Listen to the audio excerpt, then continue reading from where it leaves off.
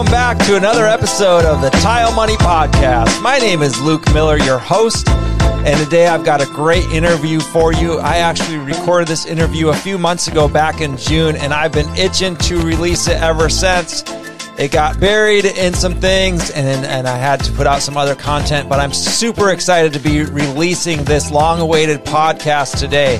I have Justin Prue with me who recorded this, and Justin tells his story. I won't tell it for him, but he's somebody who got addicted to drugs, wound up in prison, and really had a mess of his life. And so that's what today's podcast is all about. But really, how did he turn things around? Yes, he turned things around. And what did he do? And what is he devoting his life to? And how it impacts you, the tile contractor? Yes, it does. He's got a lot of employees, and what they're doing with New Freedom in Arizona is taking ex-prisoners and giving them a program to not only give them a trade, so they're teaching them tile, they're teaching them paint, they're teaching them whatever they're more attracted to, but they're also focused on who they are as a person and helping them develop qualities and learn qualities that will help them re-enter society. So check out this. If this sounds like a good interview to you, I can tell you it's even better than you're thinking right now. All right, so once again, my name is Luke Miller, the host of this podcast. What we're doing and what we're hoping to accomplish with this podcast is bring daily content to you, the tile contractor, small business owner, to help strengthen the entire tile industry. The only way I know how, the only way that makes sense to me is to strengthen the weakest point, the small business owners who ultimately carry the industry on their backs installing tile every day. Let's check out this interview today. I know you're really going to like this. And once again, if you like what you see and you like what you hear, Justin's email and his phone number is in the show notes. So if you're watching this or listening to this, and especially if you're in Arizona and you're like, I need people. They are taking men and women. They're taking them through their 90-day program, and their success rates, as you will hear in this interview, are much higher than traditional success rates that have tried these things. Why? Well, I'll let you make up your own mind on this. But once again, this is a very insightful interview, and I know you're going to find value in this. There's a lot of lessons, even if you're not in this situation. I mean, Justin has tile background, some tile background, as well as business ownership background and community building background, of course, now. So there's a lot of value for you business owners, even if you're not in Arizona, or even if you've never been in prison, even if you don't, really think you identify with some of the things being said, you might find a lot of value in it. Check it out, tile friends. Enjoy.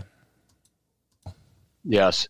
So my background is I started in the flooring business back in about probably the mid-90s. I came out of a life of gangs as a young kid, robbing drug dealers, grew up in Milwaukee, Wisconsin, and was shot. Had robbed some drug dealers. They came to the house to try to kill me and my brother. He was younger. He was around 13. He stabbed one of them, went to jail for attempted murder. Wow. They sent me down to Arizona to live with my mom. I was, I think, 15 years old. And my stepdad was a carpet guy. So he put me to work for a little bit. I was still involved in drugs and all that stuff, and so that didn't work out. I went to work for my uncle, who was involved with Dirty Dozen, different kind of biker clubs, but he was also a carpet installer. He started to pay me in meth. So obviously my life went down pretty fast from there. But as I kind of got things back together again, I got a job doing tile as a young kid again, and I kind of just stayed in the flooring business. My stepdad had a flooring business. My uncle had a shady flooring business, but kind of the same thing.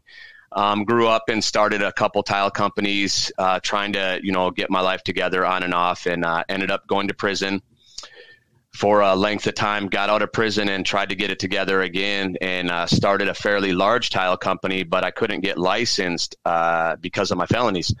So I worked under another man's license. We did large commercial jobs, hotels and stuff like that, made a lot of money, started to make so much money that I ended up in the J. John getting high again, and everything kind of fell apart, went back to prison. And this last time in prison, I spent a little over 10 years in prison total. So this last time kind of got, I woke up in there, probably about my first 2 years in there. I had a huge experience, an encounter with God, if you will, and it was a life-changing experience for me. So fast forward, I get out of prison, and my brother has a tile company, so we partner up and I work with him. As we're doing this, I also have a couple buddies, state legislator, and is a friend of mine from our church, and then a couple guys that I would invite to church from there, get out of prison. I'd invite them there. And we started this kind of group. We called it the Prison Coalition. Well, we didn't really start it. It was some guys we met. They had started it, and they were a couple of guys that had spent a lot of time in prison, and then a couple guys that just wanted to help. So it was kind of a small scale thing. I did tile, and we would go down there and have meetings once in a while, and we would, put some money in a hat to help a guy who's getting out, get him a place to stay, some clothes, and different things like that. And what happened was we started to hire guys getting out, and what we found was, for one, they were very loyal. We hired friends, and how you do it when you just don't have any labor. You hire anybody you can to get a big job done. So we would get friends and bring them to work for us. And as soon as something better came along, they were gone. So it really didn't matter what you invested in them. There was no loyalty, and they were friends and family. So a couple of these guys we hired out of prison, they had better offers come by, more money, different things like that, and they stayed. So it kind of opened my eyes to, for one, the reason why I asked one guy, he had an offer for $22 an hour. We started him at 18. He was a helper, which I thought was good. I mean, compared to what I made when I was a helper. Sure. But he said, when I came to work here, I asked him, I said, so how's it going over there, since I left? And he said, well, I got this offer to go work here for, this much money. And I was like, so what are you going to do? And he said, well, I'm going to stay here. I'm going to stay and work for your brother. And I said, why is that? And he said, because you guys gave me a chance. You guys gave me the first chance. So I'm just going to stay here and you guys helped me and I'm going to be loyal. My brother got him a company truck and he stayed with my brother and did really good. So that kind of opened my mind to this.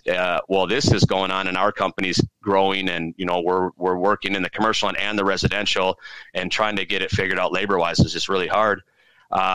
The other group, the Prison Coalition, they're over here starting this thing called New Freedom. So they ran into some investors, which were, they're in basically the construction industry. Matt Waltz Construction is one of them, a big construction guy, and some other guys involved in some different things. But they tried to get this little church zone to do this on a 12-man scale where they, put everything together, and that fell through. So they ended up buying a hotel. The investors came along and said, let's do it on a large scale. We'll put 7 of these in Arizona and 60 of these across the nation if this model works.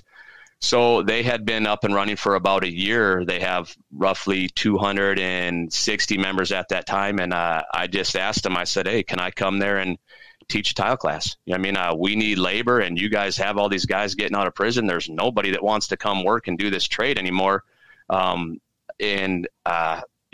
got out of prison and was able to buy a home and, nice vehicles and family restored, marriage and everything going good after spending a significant amount of time in there. And I had other guys that I knew that were in the AC industry or drywall, trade or different things like that. And they got out and owned homes and were doing really good.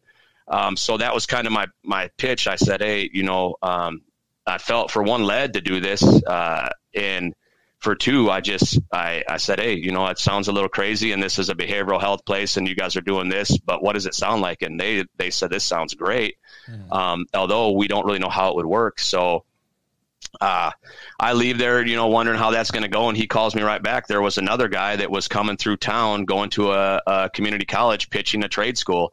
And he happened to be the meeting with the CEO right after I left, and they called me back. And so we all sat down and had a meeting. And they're like, well, maybe this is something we really want to look into. So I was thinking I'm going to come here and just start a little tile class. And they said, why don't you just come here and start a whole trade school kind of vocational thing? And so we didn't know what that looked like. Right. I've never done that, obviously. So I said, year was this? What year? This was December 22nd of 2021 was my first day here. So very recent. You're coming up on your 1 year anniversary. Yes, sir. Yep. Nice. So I've been here 6 months right now. And right now we have, it's amazing how it's working. It's amazing. We're putting so many guys to work right now, and we have roofing, we have tile, we have culinary, we have peer support certification, we have painting. We're starting a welding class, a CDL class, and masonry class, and maybe a steel stud framing class as well, drywall. Nice. So everything we're doing, the community needs the employees. So they're coming here and they're seeing, so this is just kind of give you an idea. We had a company, they're pretty known out here, Pete King Construction, and they did like a class at a Second Chance facility, which was ran by the state. And he ran it for 8 months, and he had, after 8 months of running this class, he had 3 guys, I think he said, that came to work for him. Not one of them lasted longer than 2 weeks. So something was missing there. And we've ran a class here for, now we're coming up, we started in February, so we ran 3 of them. We've had 67 graduates from the class in just the painting industry, and 50 of them are out there right now thriving. Some of them are still here in the program, haven't completed the program yet, but have completed the painting elective. And then they go on to the advanced class, which is mostly commercial painting outside in the building. They practice right here on site. We do mock-ups for tile. It's a little different. But what we found with that is these, we did something different where normally you would do the hands-on, and it's kind of what we wanted to do. But New Freedom said we need to do this a little different than what everybody else does. So what we want to do is change this a little bit.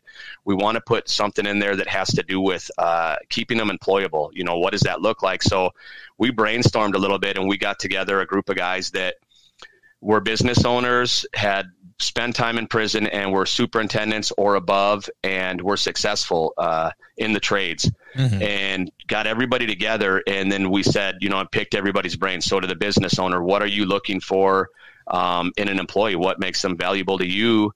And, you know, just what's your advice on this? What do you see fails these guys, or all that stuff? And then to the guys that have been to prison and are successful, what have you done? What's your day-to-day? Why are you different than, you know, Joe and Schmo over here that have gotten out of prison and they took a class in there and they have all the skills to be successful out here, but they lasted 2 weeks and then, you know, got high as soon as they got a paycheck.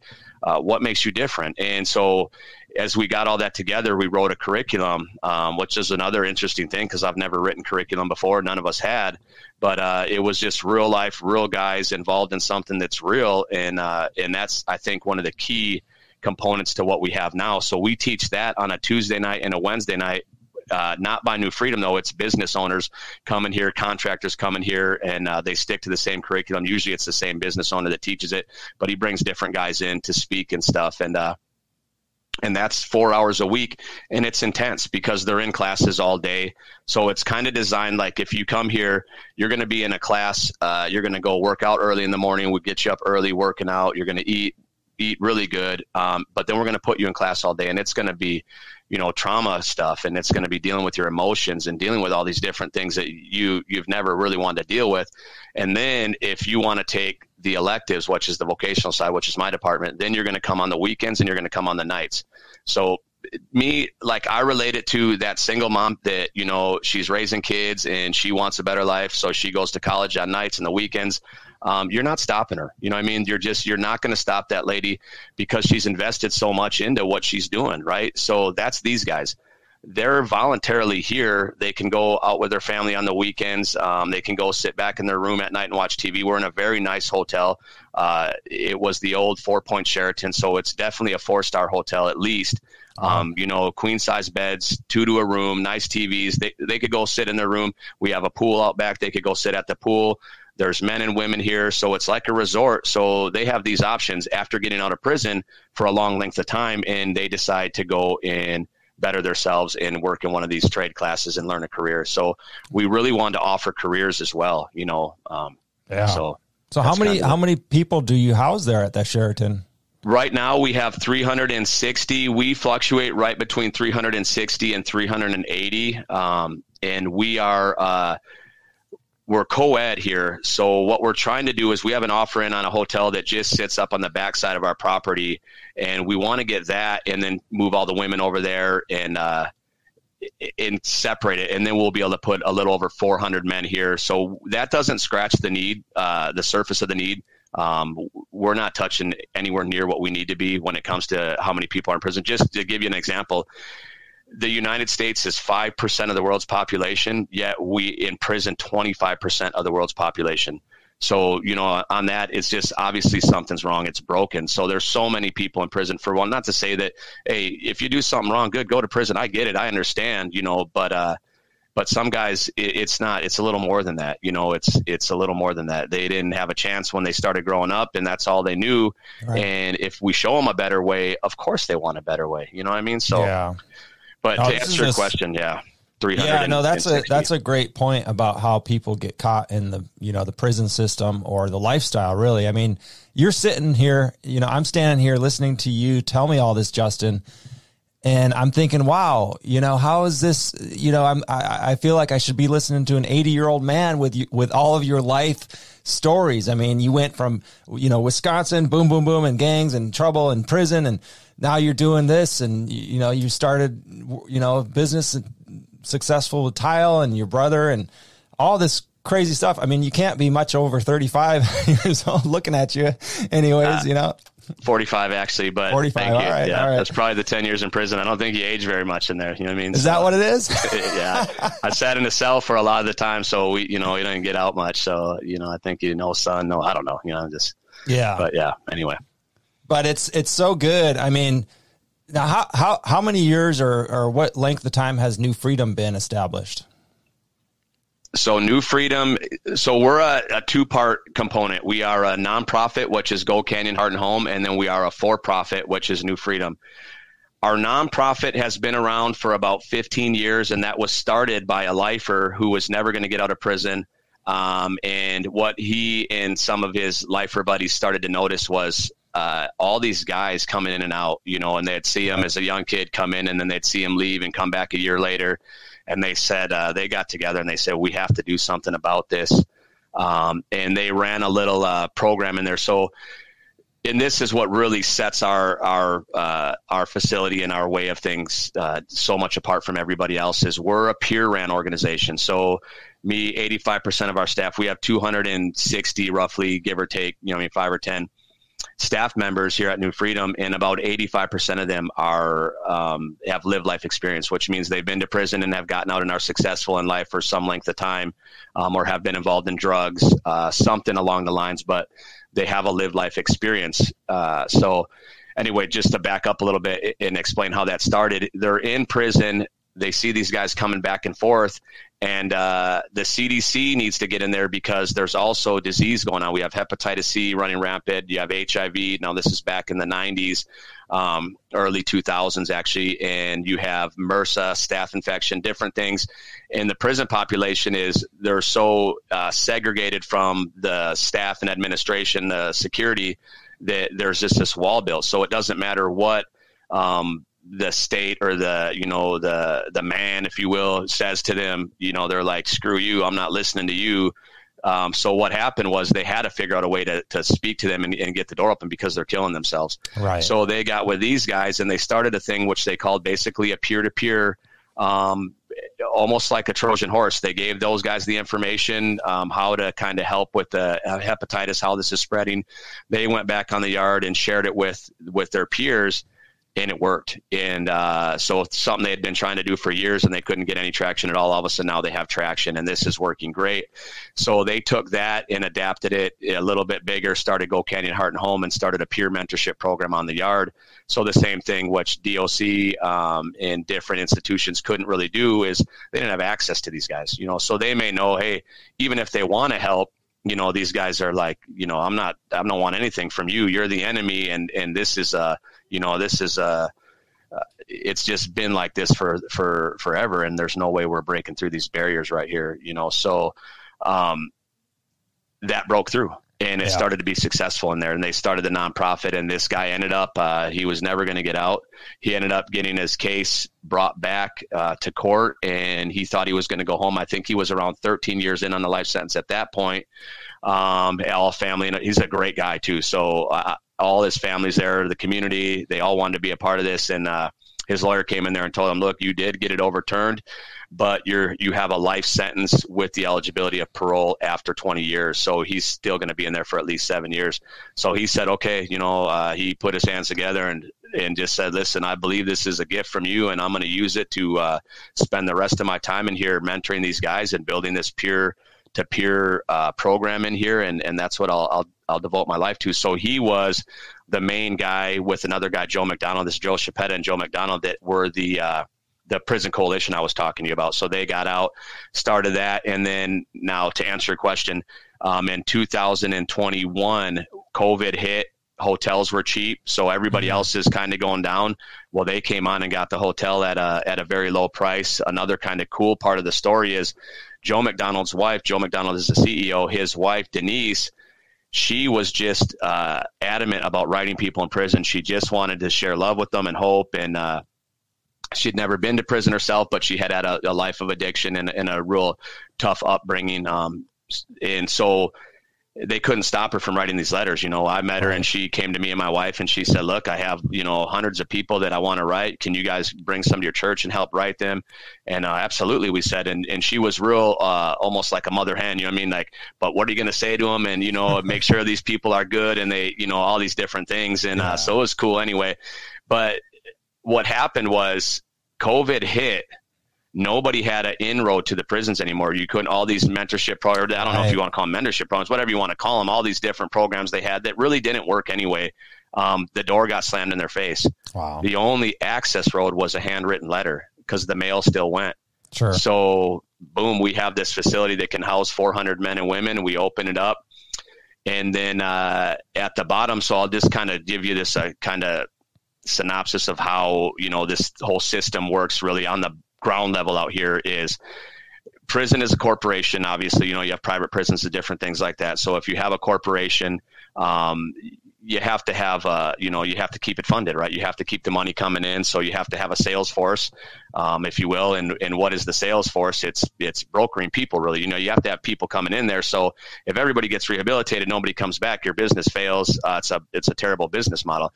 So I'm not saying on every level that everybody involved in the prison is like this, because a lot of them aren't. We met the governor out here, Doug Ducey, and he has got a great heart to change and actually change the name of the prison here and their whole operating system to the Department of Corrections, Reentry, and Rehabilitation. There's a lot of guys and girls in just the state here, in the Senate and in the House of Representatives, that really want to help. And just a lot of people didn't know how it'd been just so dug in deep. But anyway, so you get out, you go to a halfway house, and they have some halfway houses, they call them, I won't share the name, but anyway, it's a halfway house that gets approved by this certain board. And they say, hey, if you're approved by this board, now prisoners can come stay at your halfway house. The only problem is these halfway houses, the board that approves them, it's really money. Yeah. So you'll go there and you'll have, a house just jam-packed full of people, 3-4 people to a room. There's no vetting process. People are in there high on heroin, high on meth, fentanyl now, overdosing in the room next door, needles laying outside, all kinds of drug paraphernalia. And a guy gets there, and this is kind of the deal. So you come here, we're going to give you your first week for free, but it's not free. You owe us at the end of the week as soon as you get a job. Now you have to get a job, get your job right away and get this paid. If you leave here and go somewhere else, you are going to violate your probation or your parole, and you'll go back to prison. So here's what happens. You got out, you have $150. You need to get a driver's license and a social security card to get a job, because, when you go to prison, your life's in chaos. Very rarely do you have those things. Mm-hmm. So that's the start. You can't get that in a week. So how do you get a job in a week? So here comes a week up. Now you owe, 250 or whatever it may be, 325, whatever they charge you there, 150 a week, 250 if it changes. But now you owe that. Now they're telling you, look, you're 2 weeks behind on your rent here. So what are you going to do? You have to get a job. You're going to get kicked out. Now, if you get kicked out, you're going to go back to prison. Well, now you got, the drug dealer over here and the next bedroom, he's over there, in and out, and he's doing good, paying his rent's paid up for a month. And he says, hey, listen, let me just give you a bag of this and you go sell it. I know you want to do good and have your family back in your life, but it's simple. Just don't do the drugs. Just sell them, get the money, and work on getting your license and all that stuff. Sounds great. It just doesn't work that way. So now you're hanging out with people doing drugs, you're selling drugs, and the next thing you know, you're doing drugs. Now you're going back to prison anyway. So it's real catch-22. Wow. You're really going to, and if you see this, it will unravel your mind the way you look at things. It'll blow you away. So what happened was, we had this facility. We had everybody lined up to come here, but we're not a halfway house. We're a behavioral health facility. We're really an outpatient facility with supportive housing. So we have, we're 2 buildings really. One side is our outpatient, our therapy, and the other side is supportive housing with different things. So they said, you guys, they can't go there. They cannot come to this facility because you're not approved by this place that says that they approve halfway houses. So we had a big problem. We were busing people back and forth. Now, these are men and women that have spent a significant amount of time in prison, have, been involved in who knows what most of their life, but they're crying like little babies because they have to go back to these halfway houses. They've been mentored by us in there, and now we mentor them for 9 months plus in there. So they're working with us. We're working on the root, and we're not worried about the fruit at that time. We just want to get to the root, and that's what we're doing. So they're getting out with an expectation that things are going to be different this time. And now they're going back here. Things are not different. So that was a real problem. And we got with a buddy of mine who was a state legislator here at the time, Anthony Kern, and he got on the horn and got a hold of the director. And we had the assistant director come down here and just showed him what we're doing. And he said, okay, this is amazing. And he toured some of those halfway houses. So he kind of opened it up from the top down. The place just opened up and we filled it up. We filled it right up right at that point in time. And then we've been fully operational ever since. So in basically starting, in 1 year, this thing filled up, max capacity. And we mentor right now, right around 4,500. We may be at 5,200 right now, actually, because it grows so fast. Now that they're seeing, the opportunities these guys are getting out here, they're really excited. Wow. That's incredible, man. I love what you just said. We're not worried about the fruit. We got to worry about the root first. It's so true. So true. That's a valuable lesson for, all business owners, really, pay attention to that, because if we're expecting our employees or even our business to take off, and provide us instantly, nothing's instant and there's no easy button, right? But you got to think about the root, what's the basis, and make sure the base is strong.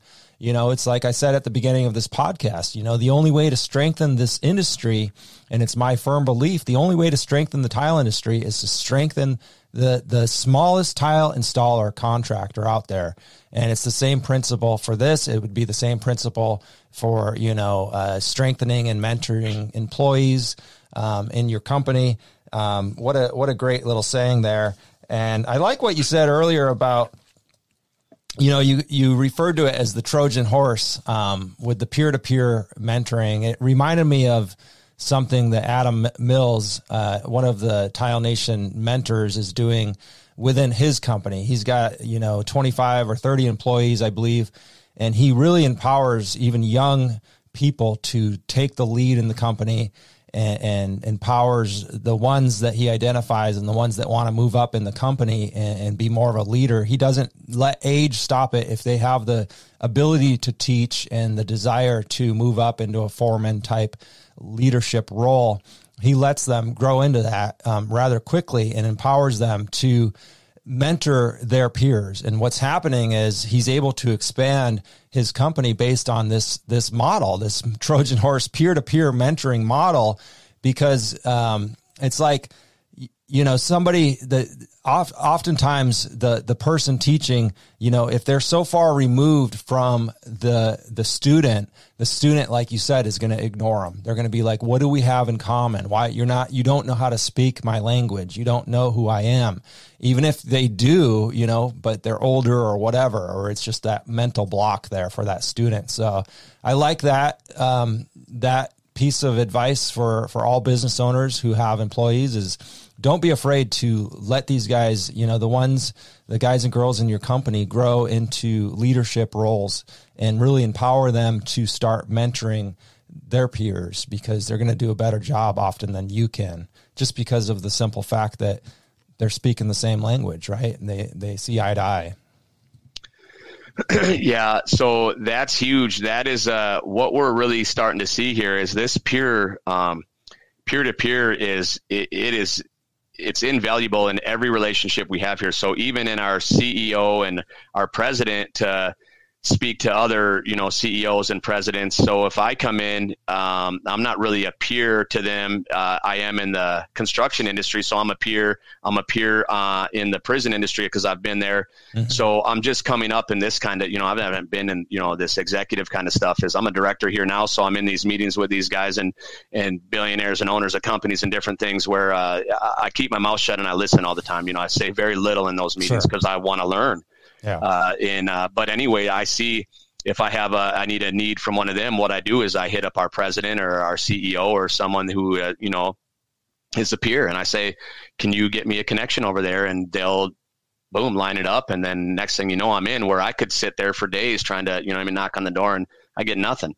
So it works on every level is what we're seeing. And I think when you said that about letting these guys come up on the bottom. So when I started to come up in the industry, it was, get kicked in the butt, go out there and get that, mix that, and Mescla, Weto, and all these different things nonstop. And you weren't going to set a piece of tile. I didn't set any tile on my own until, it had been quite a long time. And finally, I just said, look, I'm going to go start my own thing because, I've tiled everybody's house that I know, for free because they wouldn't let me there.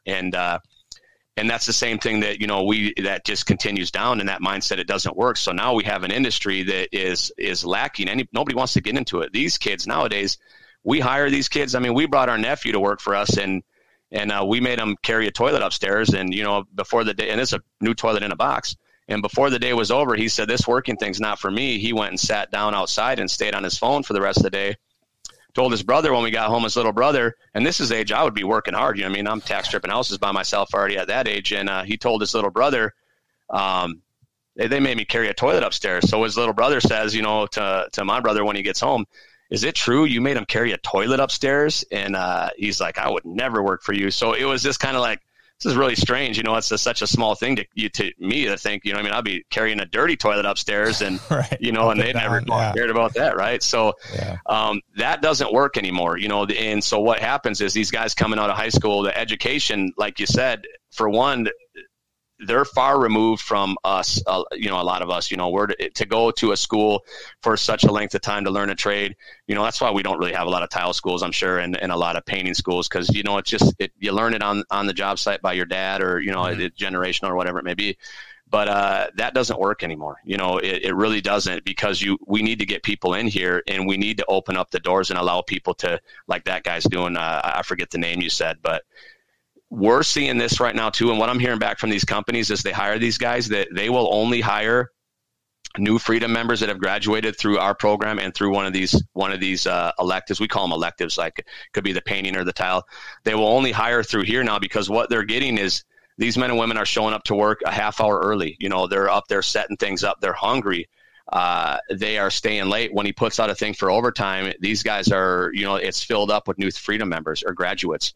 They fill it up right away. So these guys they're coming on, and what's happening is his regular employee team. So say just for instance, one guy, PHP painting, 50 guys working for him. He hired 5 guys a month from here.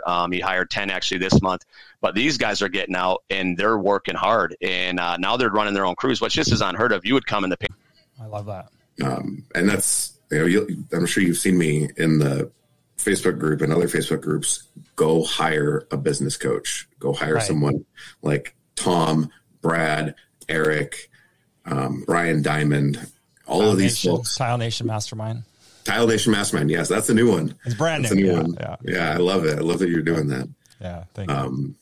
Yeah, that's if you don't, because we're good tradesmen, but we suck at running businesses. Yeah. Unless you find someone who is good at it to teach it to you. Yeah. Yeah. And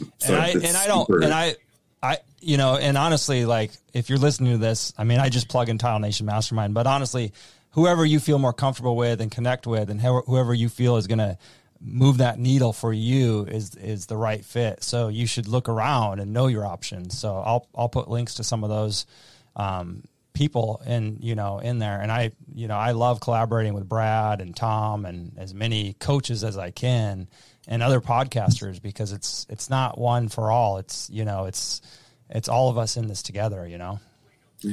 Yeah, and everyone's got a little bit of a different style too. Brad is super direct, no nonsense, like a little dry sense of humor, but he's just straight to the point. Yeah. Brian is a bit more friendly and kind of homies. And a couple other guys. Tom is like beat you over the head with your information until you get it. And I love that. That's what we need. Yeah. I love that dude's content, dude. He's just no nonsense. He's just going to berate you until you figure it out. Yeah. So I think the coaching was the best thing we ever did for the company. And now we're through the improved sales process because you can't just go up and demand $340,000 to remodel someone's house if you don't kind of provide value before you make that ask. And you can be a likable person, but that doesn't matter if that value building doesn't start from the first touch.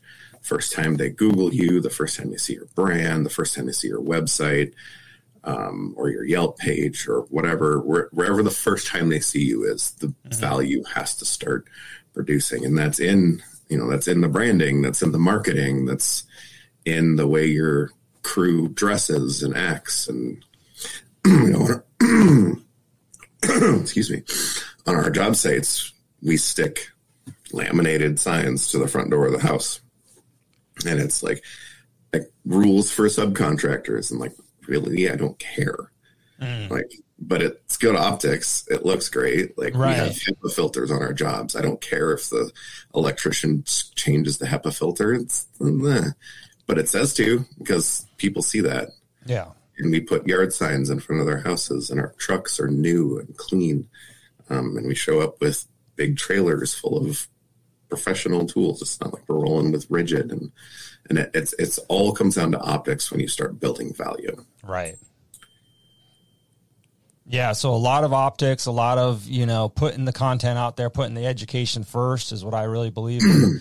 Now, what about when they do call you? Can you give us any tips on the sales process and any questions you're asking them, or any specific things you're looking for? Anything you're trying to say to provide them the value or assure them that you're the right fit and going to be able to deliver without sounding too salesy or too, look at us. And, like with Tile, a lot of the Tylers will talk about, they'll whip out the TCNA book. Well, a lot of people don't care about, really, they just want to be assured and convinced that you're going to, they don't want to get into really the math equations and all that. They just want to really kind of understand that you're a pro. What have you found to do that? When people call you, they already trust that you do what you say you're going to do. Mm-hmm. If you say that you're a professional tile setter and someone is calling you to have tile set, the trust relationship is established as a baseline because they've called you. And that's the way clients operate. If I call a doctor, I assume that they're just a doctor. Like you go to a mechanic shop, you assume that they're mechanics. You just trust that they do what they're going to do. And sometimes it goes poorly. As we've all seen, garbage work, your car comes out terribly, botched surgeries, whatever. But the trust is there as a baseline. So from there, we're working on so if you understand that the trust is already there, then you don't need to sell yourself. Okay. Because, hi, I'm Travis. I'm a remodeler. Okay, cool. You can remodel my house. From there, and same for every other Tom, Dick, and Harry that they're going to call. From there, you need to work on building value for yourself, your company, and your rapport. And it doesn't have a damn thing to do with your skills. Not a thing. Nobody, everybody out here is like, I'm the best tile setter. My work speaks for itself, blah, blah, blah, blah. Everyone says that. So if they call 4 people and they say their work speaks for themselves, does anyone's work speak for themselves? That means nothing to anyone at the end of the day. So in discovery calls, there's a bunch of, I don't know them offhand, but I won't dive into them super deep because that's someone else's bag. Yeah. But there's calibrated questions that you ask to squeak out the information that you need without directly asking, because people will just tell you they'll tell you their whole life story. If you shut your damn mouth and don't talk about yourself, unless it's like relationship building, like, oh, I live here. Oh yeah, I live across the street. That's funny. Yeah. Right? Like that's a good little rapport builder, but nobody wants to hear about you or your company because they believe you already. So, how are you hoping I can help you? Then you kind of get an idea of what they want and how long have you been waiting to do this? We're digging for pain points. What's making them want to do the project? We're digging for motive. That's why they want to do pain the or work. Pleasure. Yeah. Yeah. Pain or pleasure points that drive the motive to why they want to do the project. And if you can masterfully unlock those without just being like, why do you want this? Don't ever say why. Why is a dirty word because it's interrogative. Mm-hmm. Why do you want that tile? Because I like it. Fuck you. My tile. It's my house. You're like, well, what drew you towards this tile in particular? Mm. That's kind of then it opens them up and they talk about what they love about it. And if it's like, if you're trying to steer them away from a garbage product, like, what drew you to this tile in particular? And they can tell you what they love about this tile. And then you can be like, okay, can I suggest an alternative? How about this one? It has all these same features that you love. And it's a much better product to work with.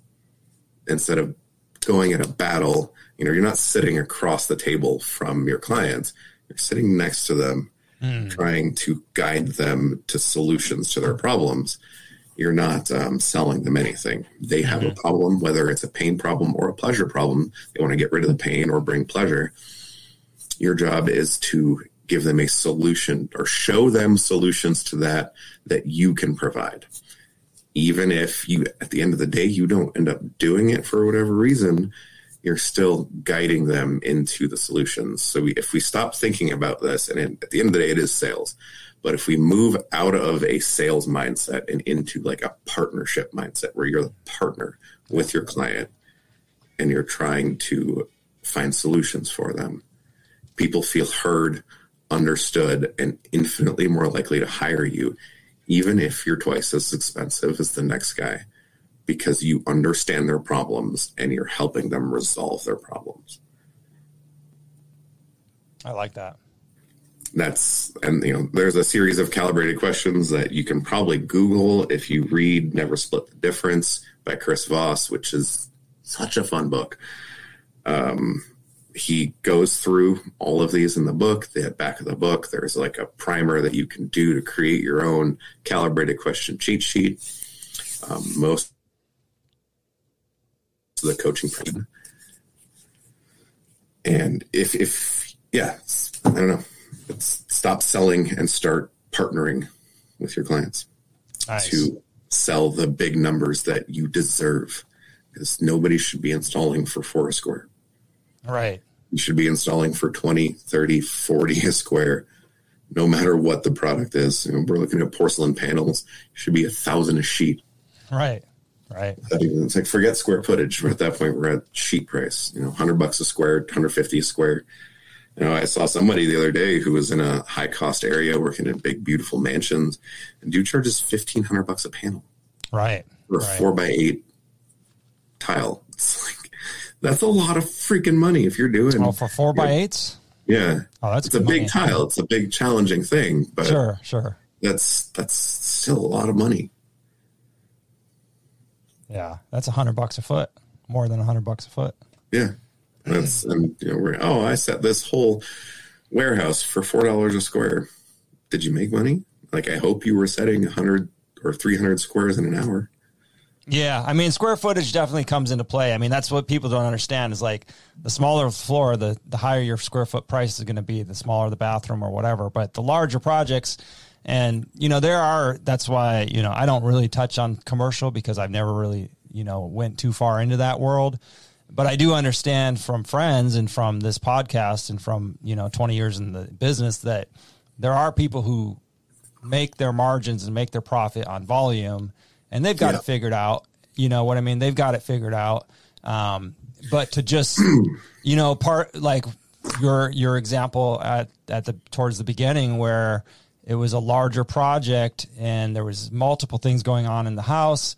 The larger that dollar sign comes, especially the younger we are in businesses, if you did like 6 figures your first year in total sales and total volume, and then on your second or third year you get a 6-figure job opportunity to bid on, you're kind of crapping your pants, but you're also like, you've got money dollar signs in your eyes because you think, oh, a 6-figure job, like one job. I did that took me a whole year, and this is going to be one job. And you start to forget the time commitment and the materials and also the loss of work. You get on a project that big, you do lose some work. So these are all things that come with experience. But I really like, man, this has been a great conversation, Travis. I really do. I like what you're saying here towards the end on, develop that partnership mindset with your clients. You're only there to assist them achieve their dreams, whether that's, for pleasure or, relieve a pain point that they've had in their life,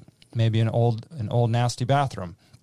And they're looking to you, they're calling you because, they view you as the expert, and take it from there and take it of, they are calling me to assist them in their life. I want to assist them, and I know exactly what it's going to take, and I want to help them, and there's the price, yada, yada, yada, boom, boom, boom. I love it. It's fairly simple. It's fairly straightforward. It sounds like a lot of work, but I think what Travis is saying is do whatever it takes to know your numbers. Do whatever it takes to learn the sales process. Do whatever it takes. Hire a coach.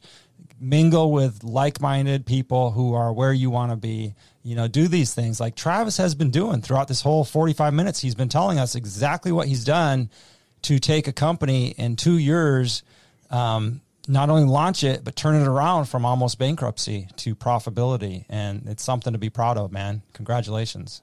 Thanks. Yeah.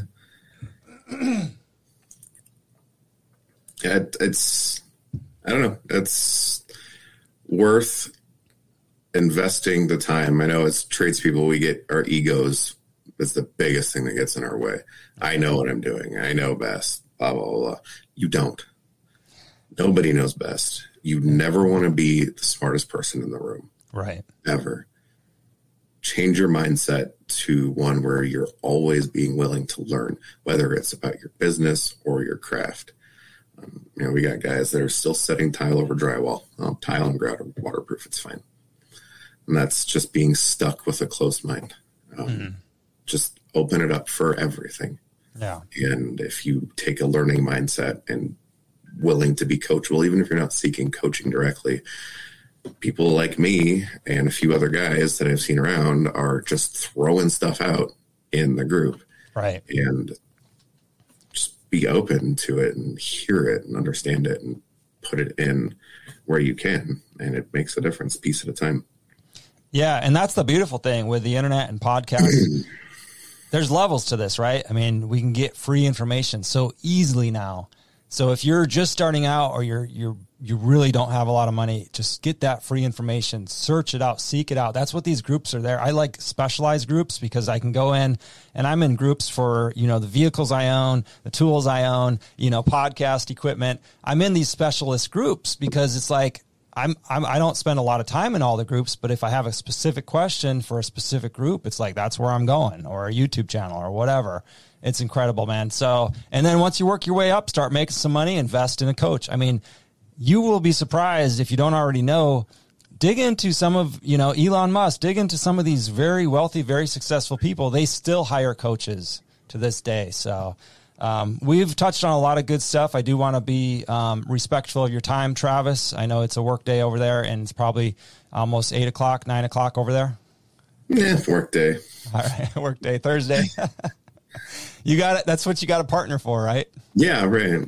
And we never did touch on the partner, but I think it's coming up on an hour here, so I don't want to, that could be another hour discussion, but maybe for round 2 if you'd like.